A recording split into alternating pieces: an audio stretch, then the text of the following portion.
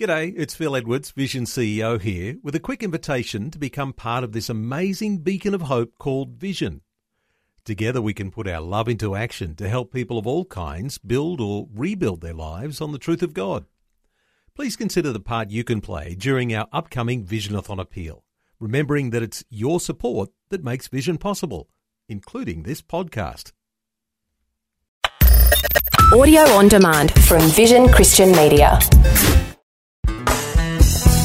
I don't think there's a single person on this planet who doesn't want to have peace in their lives, a cessation of conflict and wrangling and fighting.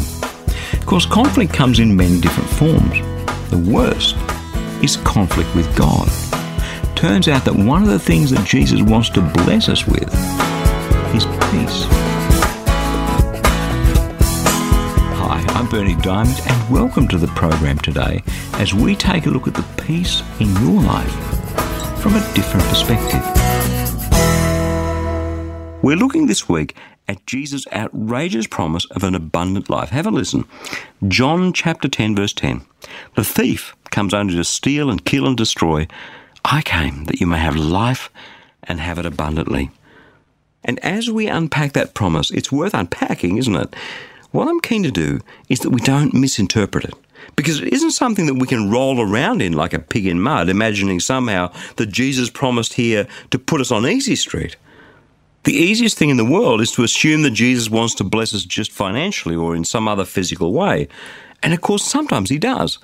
But the blessings of the kingdom of God are far greater, far richer than anything this world has to offer. And anyone who's ever chased after wealth and fame and fortune will tell you that those things never, ever satisfy the deep yearning inside. Am I right? Jesus didn't come to give us things the way the world does. He came to give us the blessing of the kingdom of God in our lives, righteousness, peace, and joy in the Holy Spirit. That's the real deal. That's what he died on that cross to give us. That's what he rose again to bring us. An abundance of life, a rich life, literally a super abundant life. Life in vivid technicolor. And today we're going to take a look at the blessing of peace. Righteousness, we looked at that yesterday. Peace and joy in the Holy Spirit. Those three in a nutshell are what the kingdom of God brings into our lives. They are the fountain of blessing. And that little troika is put together by the Apostle Paul in dealing with the controversy over religious rules to do with food and drink that was raging back in the first century church. And in responding to that, in his letter to the Romans, he's saying, guys, you've got a hold of the wrong end of the stick. Don't you get it? Romans chapter 14, verse 17. The kingdom of God isn't about food and drink, but righteousness and peace and joy in the Holy Spirit. That's the context. Because in exactly the same way as some people were taking a human, worldly perspective on God's kingdom over religious rules back then, you and I, we can easily take a worldly view of this promise that Jesus made of an abundant life through our consumer-oriented 21st century mindset. I mean, when you hear the promise of an abundant life, what's the first thing that springs to mind? Enough money to get by. Being able to have a few of those luxuries, paying off the credit card, easy street. I mean, it's the natural reaction, right? But that's not what Jesus was saying. As I said last week on the program, this promise of an abundant life comes set in the context of a parable of a shepherd and his sheep. And a shepherd and his sheep lived difficult and dangerous lives out there in search for pasture, where thieves often came and wild animals came to ravage the flock, where sometimes the shepherd had to lay down his life for his sheep. There's nothing easy street about that little lot, is there? But if we stopped and thought about this whole abundant life thing for just a little while and thought, if I wanted abundant life, what would be right up there, right up at the top of the list? Numbers 1, 2, and 3 on my list of what it means to have a rich and abundant life.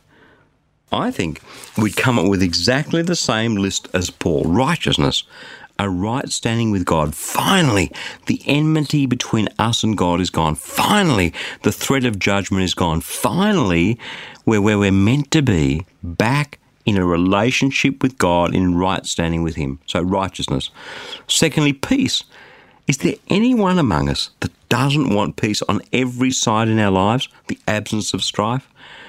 And thirdly, joy, a deep delight that springs out of our relationship with God, a joy that transcends the ups and downs of life, a deep joy that's there 24/7. So today we're going to talk about peace. And again, remember, we're not talking a worldly view of peace here. We're talking about a godly view of peace. And that's exactly what Jesus instructed his disciples to do when he gave them his peace. See, Jesus was about to be crucified. The disciples knew that. They were in fear for their own lives as well. It was a scary, scary time. They'd been following this amazing Jesus around for 3.5 years, his miracles and his teaching. And now all of a sudden, the dark clouds of death hung over their future. And Jesus says to them, he says, John chapter 14, verse 27, "Peace I leave you, my peace I give you. I don't give it to you as the world gives. Don't let your hearts be troubled.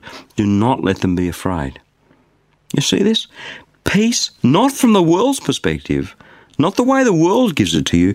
Jesus is saying, take my peace, my deep inner peace, the security, the safety that comes from being one of my disciples, the sort of peace that sheep have when they're safe in the protection of the one true shepherd, the shepherd who's prepared to lay down his life for his sheep. And the clear thing that Jesus is saying to them is this: look, my peace isn't the same as the peace the world offers you. That's why your hearts shouldn't be troubled. That's why you needn't be afraid. And as I've said previously, that promise of an abundant life in John chapter 10, verse 10, comes set in a story of difficult, dangerous existence of a shepherd and his sheep. It comes set not wrapped in cotton wool, but in the reality of life. And it's for that reason, the cold, hard reality of life, that you and I need peace. Without that, how can we have an abundant life? How can we? As I look back on my decade and a half now walking with Jesus through thick and thin, up and down, dark and light, through some great places and some places that look very much like that valley of the shadow of death that Psalm 23 talks about, his peace is one of the things that I value most about my relationship with him. A peace that lasts through every situation because it's his peace, it's his way, not the world's peace, the world's way. Paul the Apostle in Philippians chapter 4 writes about a peace that surpasses all understanding, that guards our hearts and our minds in Christ Jesus. I so relate to that because so often this peace from Jesus, in a worldly sense, it doesn't make sense. It completely defies logic and surpasses understanding because I should be afraid in this situation. I should be panicking. I should be running around like a chicken with my head cut off. But instead, I have a deep inner peace. Psalm 23 verse 4, "Even though I walk through the darkest valley, I will fear no evil, for you are with me. Your rod and your staff, they comfort me." That's the peace that Jesus brings. Friend, it is better than any bauble, any trinket that this world has to offer.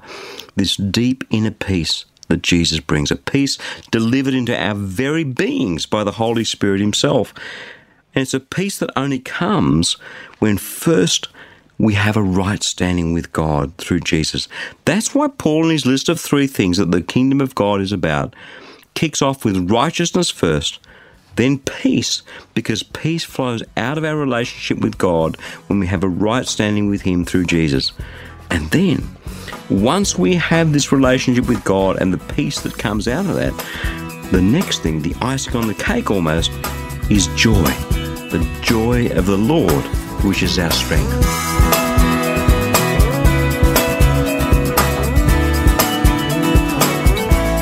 The Word of God is alive and active, amen, with the power to transform your life, to help you be all that God made you to be. And that's what the Fresh Daily Devotional is all about. It's completely free and I'd love to send it to you. Each day you'll receive a life-changing scripture together with some words of inspiration, hope and encouragement from me delivered right to your inbox where you can choose to read, listen or watch the daily video. It's completely up to you. Remember, God's Word is the power to change and it's fresh for you each day.